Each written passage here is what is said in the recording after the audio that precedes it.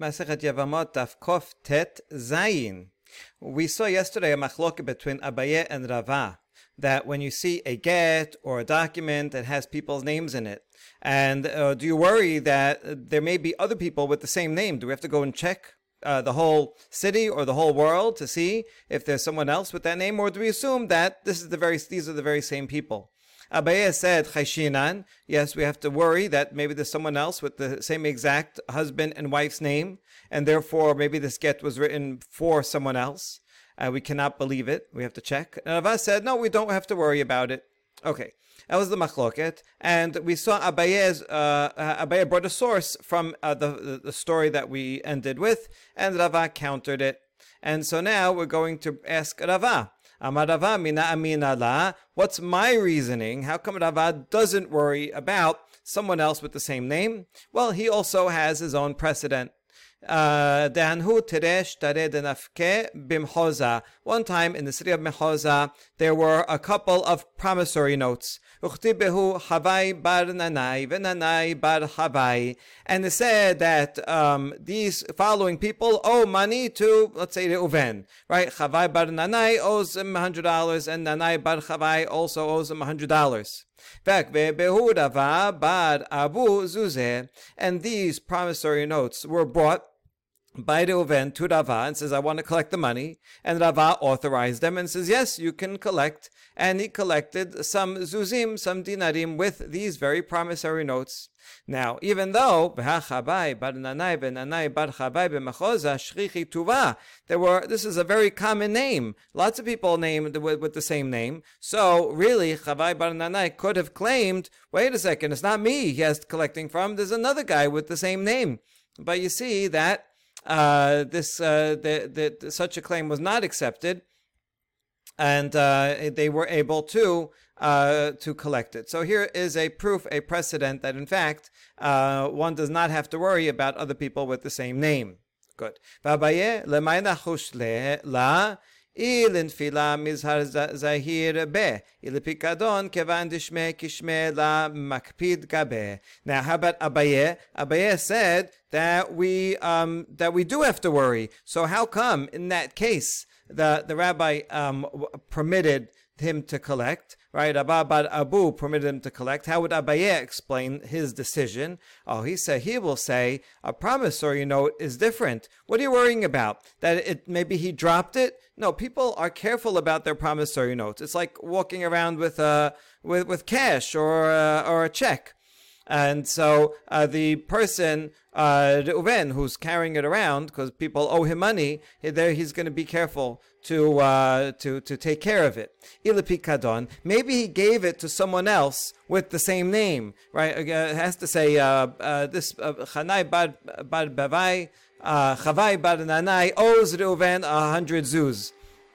So if he gave it to someone, can you hold this for me?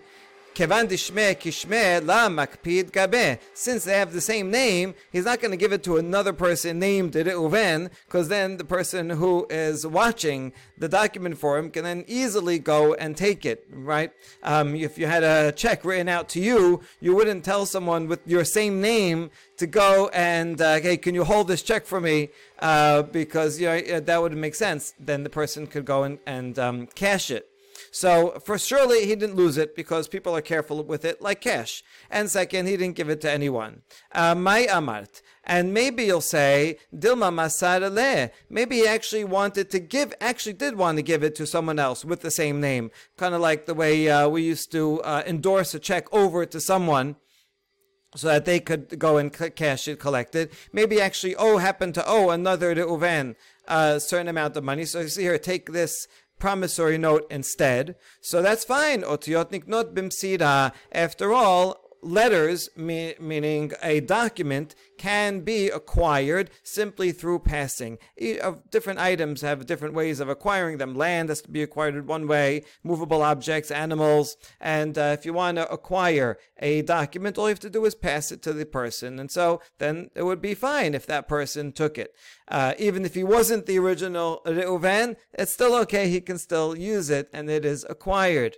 So therefore, that's why Abaye says in this case, I'm not worried that there's two different people with the same name. It's not the same as a get, where it could be lost and or it could get into someone else's hands, and maybe it's not the same people with the same names. Maybe it's not the same people, but they have the same names, and so that's why Abaye disagrees with Rava.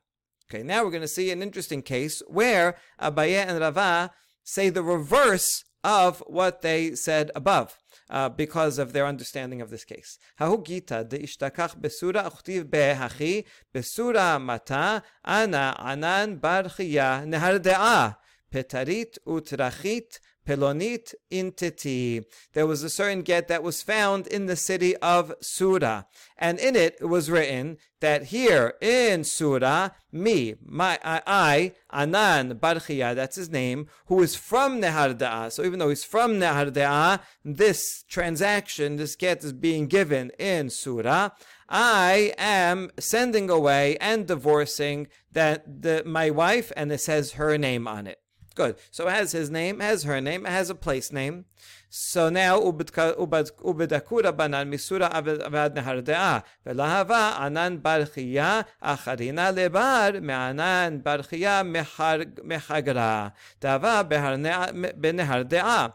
And so now the rabbis wanted to check, is there anybody else with the same name, that the man's name is Anan bar Chiya and the woman's name is also the same, and may have been in the same city? And so they checked all the way from Sura to Nehardea, in other words, the conceivable place where such a person could be, and they found there was in fact another person named Anan bar Chiya, who was from Chagra, that city, but he happened to be in Nehardea, and this get was given in Sura. So they further investigated. Ki ikatab da hahugita anan bar Chiya mechagra gaban hava. Two witnesses came and said on that day that it says in the get that it was written, Anan bar Chiya was with us in Nehardea and not in Sura. So therefore it can't be him. To summarize, there are two people named Anan bar Chiya. One is lives in Nehardea. One once came from Chagra, but then he was in Nehardea, so the description fits both of them. So there's a problem. There's two people with the same name. We don't know which one of these gave the get.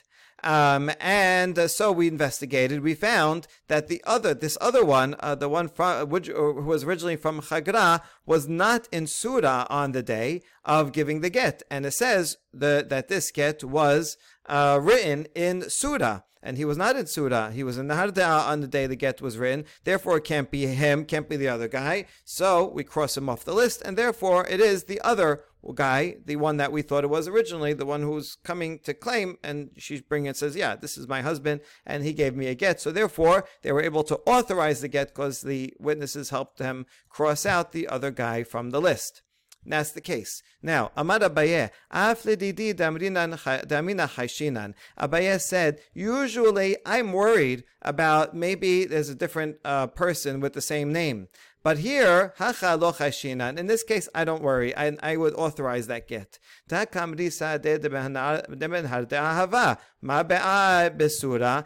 all, witnesses came and said he was in Nehardea, and this get was written in Surah, so he could not have been in Surah. Therefore, I know that the one that was in fact in Surah, the other guy, the guy we thought that she claimed it is in fact the person. I don't worry about the other guy who was in the wrong city. Good. Amar Rava after didid lo chayshin, and Rava says, I think the opposite. Usually, I don't think you have to go and check to see if there's anyone else with the same name. But hacha chayshin, and in this case, I would worry. Dilma be gamla parcha azal, iname beqfisa, iname mile masar. Because here, maybe somehow this guy was in Nehardea and in Surah on the same day. How could he be in both? Well, maybe he went on a flying camel. Not literally a flying camel. This means an express camel. There, in fact, are different species of camels, and some can gallop quite quickly. And so maybe he went on a really fast camel, and he was able to get there. Or maybe he jumped some kind of teleportation. Rashi says, he said by divine name, he was able to get there. Maybe he took the HOV lane, whatever. It's possible that he got there quickly. Or yet another possibility, maybe in fact he was in the Har De'ah the whole time, and he didn't go on any express lane.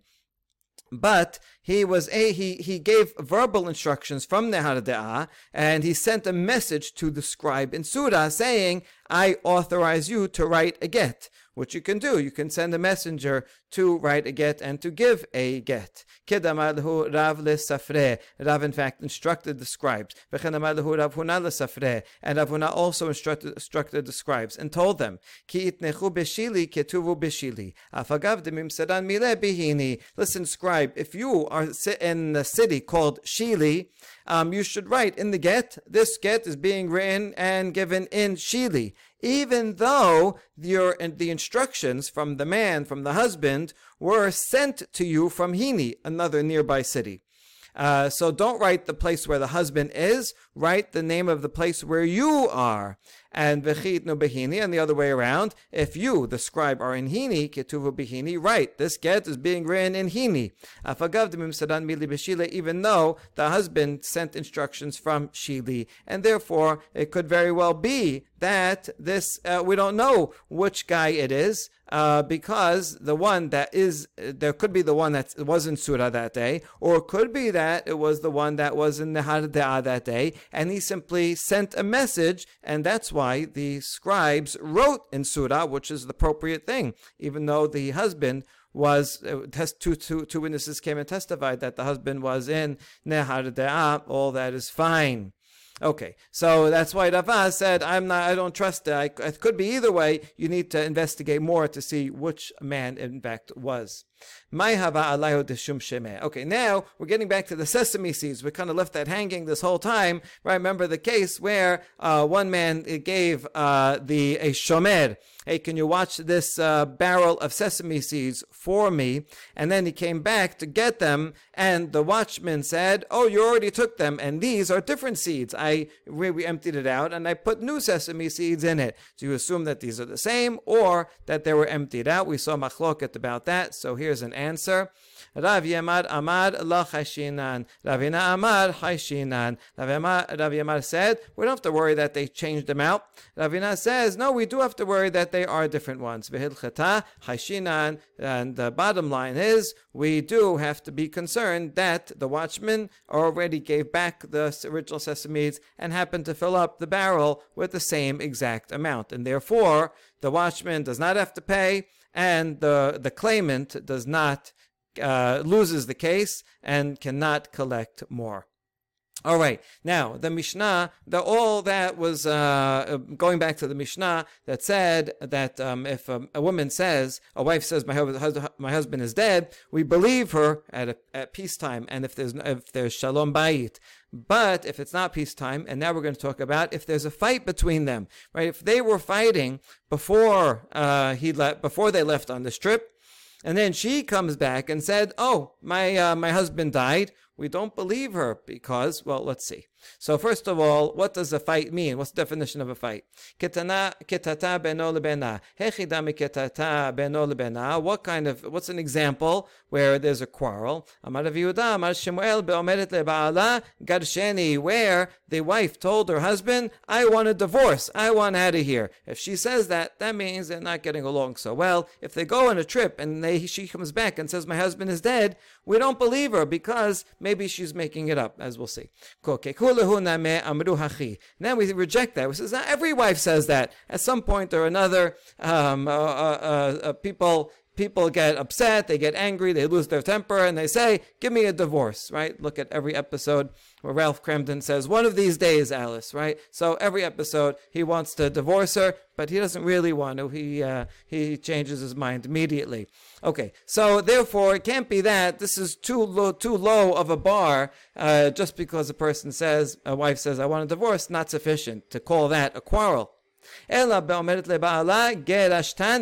when she tells her husband, you already divorced me. She claims that they're already divorced. Now she's like already acting as if she's divorced. So that's That's a step higher than just asking for a divorce. Okay, ולהמנה מדרב חמנונה, דאמר רב חמנונה, אישה שאמרה לבעלה גרשתני, נאמנת, חזקה אין אישה מעיזה פניה בפני בעלה. Well, in that case, if she says to her husband, you already divorced me, well, then we should actually believe her. We should for sure believe her to say that she is divorced, right? Because we already said this whole halacha is that if she comes back and says, my husband died, we don't believe her. Wait a second, we can believe her because Rav Amnah gave a halacha that said, if a woman says in front of her husband, you have already divorced me, we believe her, even if she doesn't produce a get, because we have a chazakah. A woman is not so brazen to dare to say in front of her husband to make up a lie and say, you divorced me. She wouldn't do that, even if they're not getting along. So if she says that, we believe her. So in this case, we would believe her. So that can't be that. Rather, be'omeret gerashtani bifnei peloni ufloni v'sha'ilna ve'amru lo hayu devarim me'olam. Rather, she tells her husband, you divorced me in front of so-and-so. And this other guy, there's two witnesses. And then we go and ask those two witnesses that she named, and they said, no, that we never saw such a thing. So here, where on the one hand, it makes sense that we should believe her because usually people are not so brazen to lie, but now we have something that detracts from her veracity, which is that the witnesses that she claimed were there say that never happened. And so in this case, we do not believe her, right, that she was divorced, because the witnesses say it didn't happen. But this is a very high level of quarrel that she would say in front of him, you already divorced me. So that's what's called a quarrel, and therefore, if she goes away, if that kind of couple goes away, and she says, my husband is dead, we do not believe her. Now, my tamaya diktata, how come we don't believe her to say my husband is dead? What are we worried about? Rav Chanina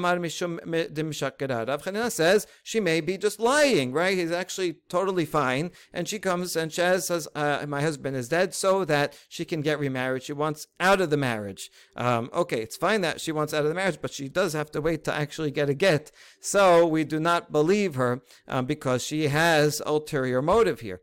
Rav Shimi bar Ashe amar mishum damra bid-dameh. Rav Shimi says, no, she's not going to make up a total lie and say my husband is dead when he's totally alive and sitting by the beach in some other place, but rather she will make a presumption. If in fact the husband was in some dangerous situation or was very sick, then her confirmation, because she had a big fight, she will have a confirmation bias, and she will assume, he was so sick or he was captured, he's probably dead. And because they have a big fight and she hates him, so that she will convince herself that yes, he's definitely dead. That's why we don't trust her judgment to say that he's dead if they had a fight. If they have a peacetime, then she is interested in believing that he's living, even if he's in some kind of dangerous situation. So if it's a peaceful relationship, then we would believe her. So that's the reason. What would be a practical difference between these two reasons? A difference would be where the man is the one that initiated the quarrel. He's the one that got angry at her in the first place. In that case, he's really upset, but she still is in love with him. And so in that case, because she is still in love with him, she wouldn't make up a total lie just so she could be with someone else. But she may be still resentful, upset enough that she may make a mistake. That would be an example of the difference between the two cases. Next, we have a question regarding also a situation where the husband and wife are fighting. But now it's not the wife that comes back and says the husband is dead, but rather one witness, which generally we do believe. When one witness comes and says a man died, we believe one witness so that she can remarry. But what if we know they were fighting? Does that make a difference? On the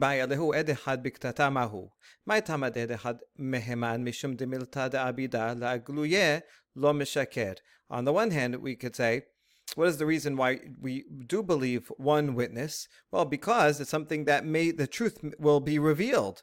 Because if he is alive, and eventually, he'll either come back or someone will say, hold on, I saw him.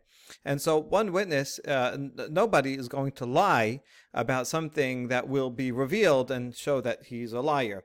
And so here also, hachaname lo mishaker, just because the husband and wife are fighting makes no impact on the one witness. He still would not lie. So therefore, yes, we can trust him. Or the other side of the equation is ta'ama de'ay dehad mehem an mishum dehi daika o min nasba ve'acha kevan de'it lo ketata lo daika o min nasba teku. Or on the other hand, maybe the reason that we believe one witness to say the husband is dead is not because we're fully believing that one witness, but rather because based on that one witness testimony, we say, hey, listen, you can go and do your own investigation. And the wife will then, before she remarries, because she has to take upon herself that responsibility and the consequences if the husband is alive. So because she is doing her own investigation, therefore here, because they're having a fight, maybe she won't do such a thorough investigation because she's kind of happy to hear that this testimony, even from one witness, that the husband is dead. And she's like, yeah, must be right, because she wants to get remarried, so she's not going to check.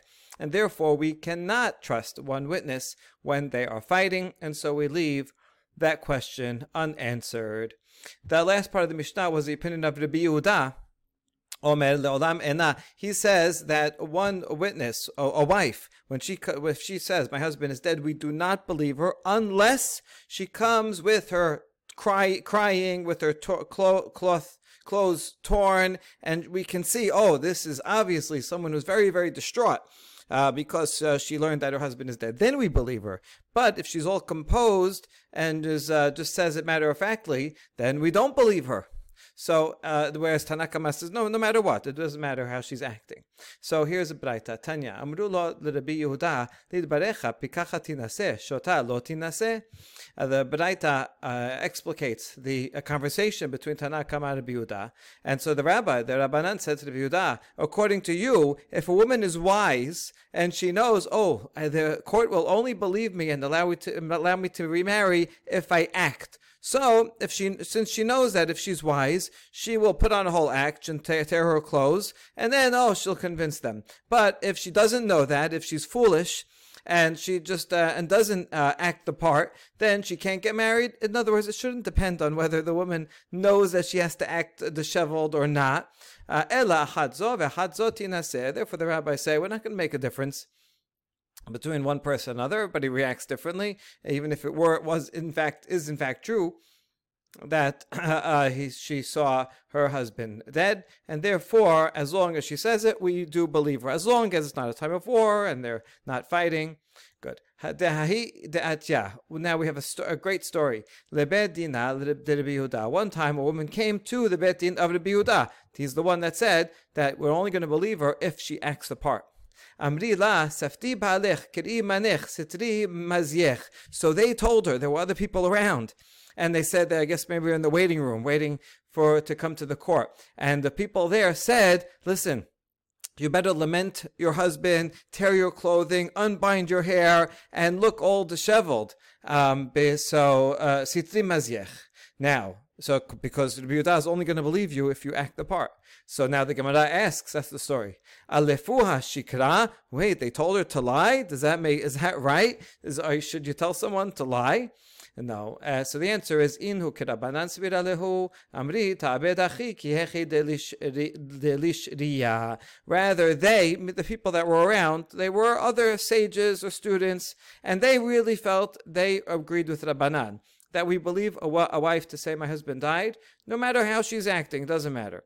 So therefore, they didn't think that there was anything wrong, even if she would just go directly in, that they said, she should be believed. But they said, listen, you better, since Rabbi Yehuda happens to be the one that's in charge of this court, you better look the part so that he will permit you to marry, otherwise not.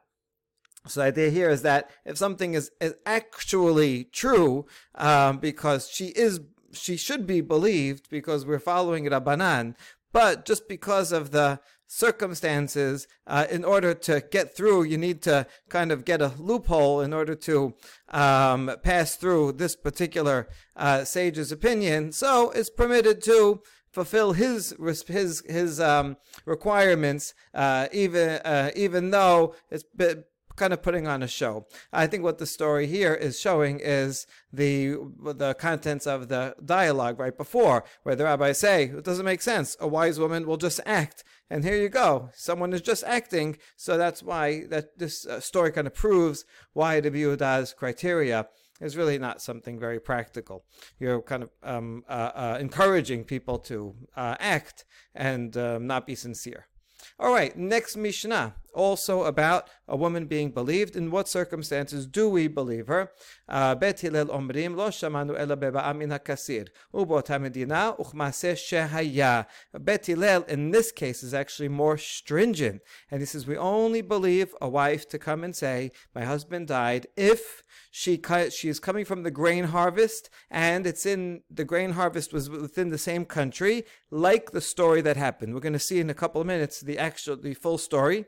In that story, there was a woman who was with her husband and happened to be in the grain farm during the grain season in that country, and her husband was bitten by a snake while out there, and so then she came back and said, my husband died. Bet Hillel says, and then the rabbis checked it out, and they saw that she was correct, and they said, you know what? We should believe a woman's testimony, because look, here she was there and she knew.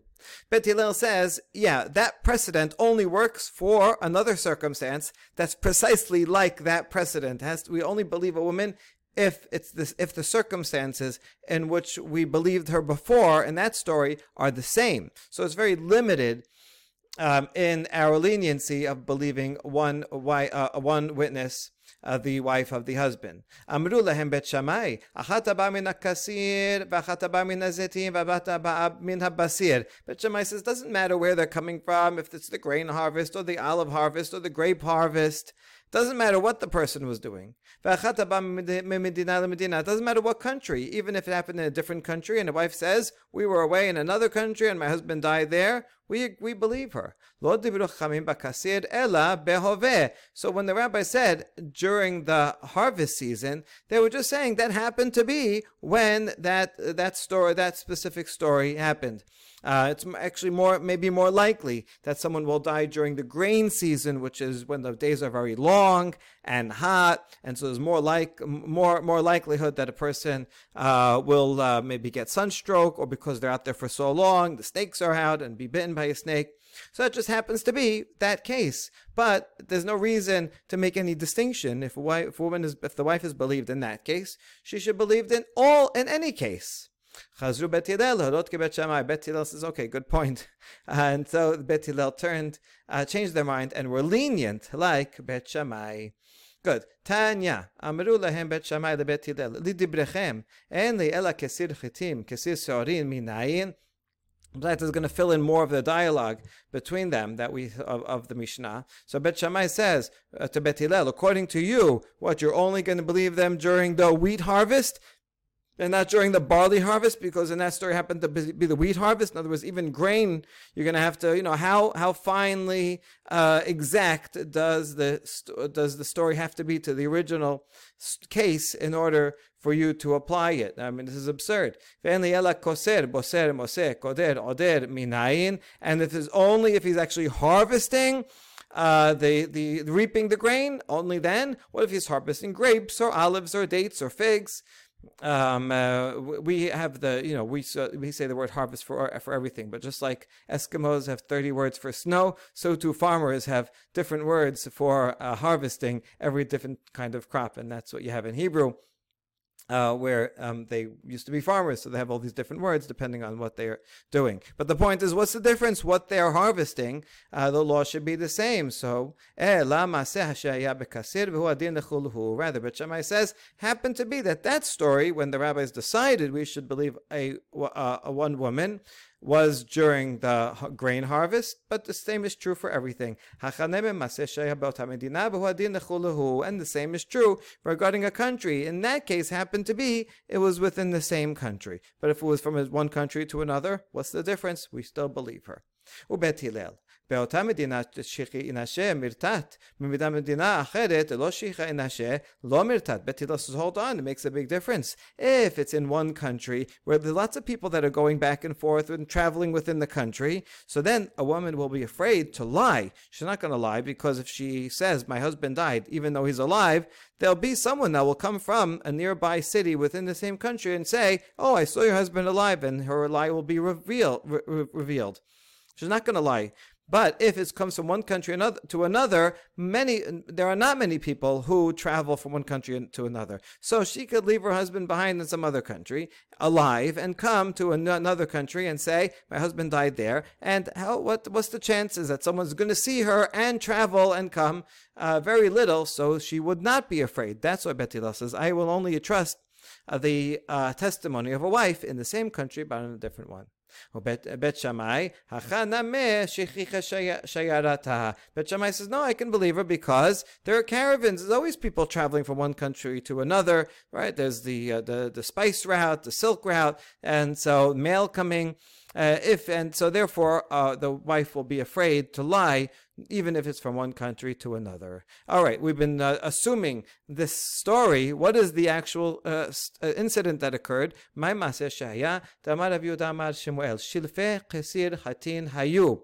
time it was the end of the wheat harvest. You see, it was in fact the wheat harvest in that case. 10 people went out to go and harvest some wheat. Neshachon nachash lachad mehen umet. A snake came, bit one of the men, and he died. Ubat ishto be'odiya lebetin. So the woman, his wife, came and told the betin, I was out there, I saw my husband die. Shelchu masu kidbareha. The betin did not believe her because this was before the law was in place. So they sent an investigatory party, and they said, oh yes, in fact, she was telling the truth. And so the rabbis discussed this further and says, you know what? See, this is true in this case, so we should make an enactment that we should allow a wife to be believed if she says my husband died in other cases as well. And so when they said that, the question is, Bet Hillel says, fine, we'll let her in other cases that are just like this. Bet Shammai says, no, we can allow her in all cases, even if it's not exactly the same as this one. So Bet Shammai doesn't mind expanding from one example to anything similar. Bet Hillel says, no, only something that's just like that example. But Bet Hillel eventually changed their minds.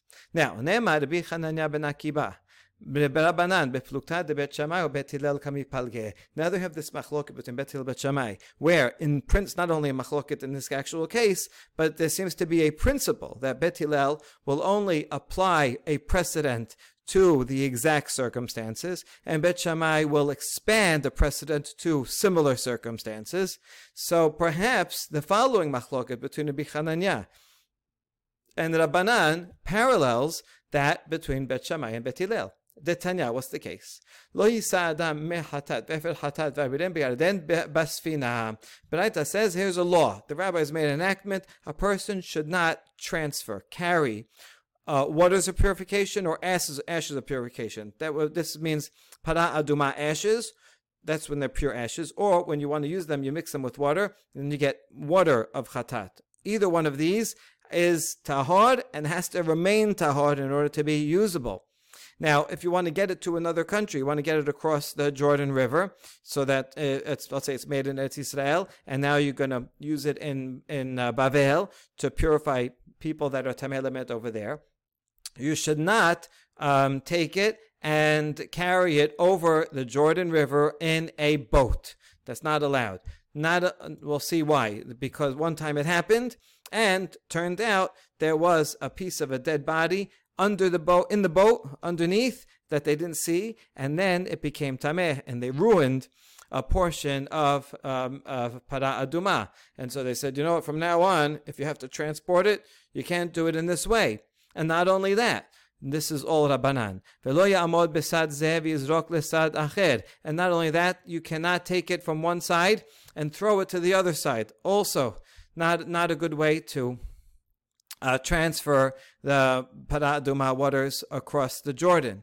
V'lo yeshitem al penei hamayim, and don't float them. Put them on a little paddle board and push it across. No good. V'lo yedkibem v'lo al gabeh behema v'lo al gabeh chabero, and don't have put them in on the back of an animal or back of another person, and they will swim across with it. The only way you're allowed to do it is if the person's feet are on the ground. If they're walking through the river and they hold the paraduma waters or ashes up high, so that, then that's the only way you can transfer it across the river. Aval maviram al hageshet, or you can also walk over a bridge, because a bridge, even though it's over the water, it's also solid ground, so you have to be walking on solid ground. You can't be floating or on a boat. And this is true not only for the Jordan River, but for all rivers. One is not allowed to take the paraduma ashes on a boat on any river. That is all Rabbanan. So you see that the case, we're going to see the case in a minute. The case only happened on a boat in the Jordan River. But Rabbanan said we're going to expand it to be like everything. So it seems that Rabbanan is like Bet Shammai, that take one incident and expand it to all others. Rabbi Chananya ben Akiba says, well, no, when the rabbis made this decree about transporting paraduma ashes, they only made it regarding the Jordan River and in a boat, because that's the case that originally happened. If it's not the Jordan River, or if it's not a boat, anything else is allowed. So, lema Rabbanan de'amre kebet Shammai, v'Rabbi Chananya ben Akiba de'amar kebet Hillel. Maybe we can propose that Rabbanan, who here expand from the one case to all cases, is like Bet Shammai, who similarly expand from one case where we believe the woman in that case to all cases, and we could always believe the wife. And Rabbi Chananya ben Akiba, who said we should limit the prohibition only to the exact case that happened on a boat in the Jordan River, so he limits it only to the exact precedent. He would agree with Bet Hillel, who also said we only give permission to believe a wife in the exact circumstances, and we do not expand it. One's the Chumrah and one's the Kula, but that's not the point. The point is the principle: do you expand a precedent to other cases? So that's what we propose, but we're going to reject it. Amri lach Rabbanan, who did expand the prohibition here in the case of the boat and transferring ashes, they will tell you, Anand amrinan af kebet Hillel. Really, we could agree with Bet Hillel regarding the believing the wife only in limited circumstance. Ad kan lo kamar Bet Hillel hatam el mishum demirtat. The reason why Bet Hillel said, you know what, we're going to limit it to only one country, only within the same country, is because there she's fearful to lie. One country to another, then she's not going to be fearful. So Bet Hillel had a good substantive reason to only believe a wife in the exact circumstances that happened, that the incident happened. If it's close by, she will be fearful of lying. If it's far, she won't be fearful of lying, because who's going to come so far and reveal her lie? But here, where the problem was that they transferred it by a boat over water, and it turned out there was a piece of a dead body in the boat. Well, that could happen equally on any boat over any body of water. There's nothing particularly interesting about the Jordan River over any other river. It's not like more boats with dead bodies go over the Jordan River than other rivers. It's all the same. So there's no reason to make a distinction. And therefore, Rabbanan may very well expand on the one case regarding the boat, but not expand regarding the wife. Rabbi Chananya ben Akiba Omer Amar Lach Ana Damre after Bet Shammai. And similarly the other way around, Rabbi Chananya, who said the rabbis only prohibited the boat and the Jordan, and we don't expand. That's true, but they may very well agree with Bet Shammai when it comes to believing a wife in all cases. The reason why he's going to follow Bet Shammai in the case of the wife is because she is going to take upon herself the responsibility to investigate, because she's going to get remarried, and if she's lying, she'll be in trouble. So there, we can expand it to all cases. Mali makom karov, mali makom rachok. What's the difference if it's near or far? She's going to want to make sure that she never has a situation where it turns out her husband comes back. And people do travel, so she will be afraid to lie, and she will check it out and not get remarried until she knows it's true. Hacha mishum maaseh shaya b'yarden b'sfina dava maaseh gezur rabanan b'shan harot lo hava maaseh lo gezur rabanan. Whereas here, regarding the boat, it's only because of that incident that happened in the Jordan on a boat. So exactly like that happened, the rabbis made a gezerah there. In other rivers, the rabbis did not make a gezerah. Why didn't they make a gezerah? It's kind of like today. Sometimes if there's an accident at a intersection where there are stop signs, so the city will come and put a stoplight there because the accident happened there. Now it's true, a block over is the exact same type of streets. There's no reason why. It just happened to be the accident happened there. Nevertheless, they put a light there so that shouldn't happen again in that place in that way. Not going to put a light on every corner, but just the one that happened to have the accident. So too here, since it happened on the Jordan in that way, and the rabbis didn't want that to happen again, so they only made a gezerah on that. They're not going to make a gezerah on everything in the whole world. Okay, my maaseh shaya. Finally, what is actually the story regarding the Paraduma waters? Tamar Rav Yehuda Marav maaseh be'adam shaya ma'abir me'chatat ve'efer chatat bi'aden ubasfina. One time, someone was carrying the waters of Chatat and ashes of the Paraduma in the Jordan River on a boat. And they only found later that there was a kezayit size of a corpse that was in the bottom of the boat that they didn't originally see, and then it made everything in the boat tameh. Amru lo yisa adam me'chatat ve'efer chatat ve'berem be'yarden u'basfina. Because that happened, the rabbi said, you know what? Don't do that again. But by that they meant only. That's the machloket that we said before. Is it only this exact case? Or did they say, don't do anything like this? Always have your feet on the ground, no floating, no putting the paraduma on any flotation device, only if you're actually carrying it and have your feet on the ground. Baruch Adonai Le'olam, amen v'amen.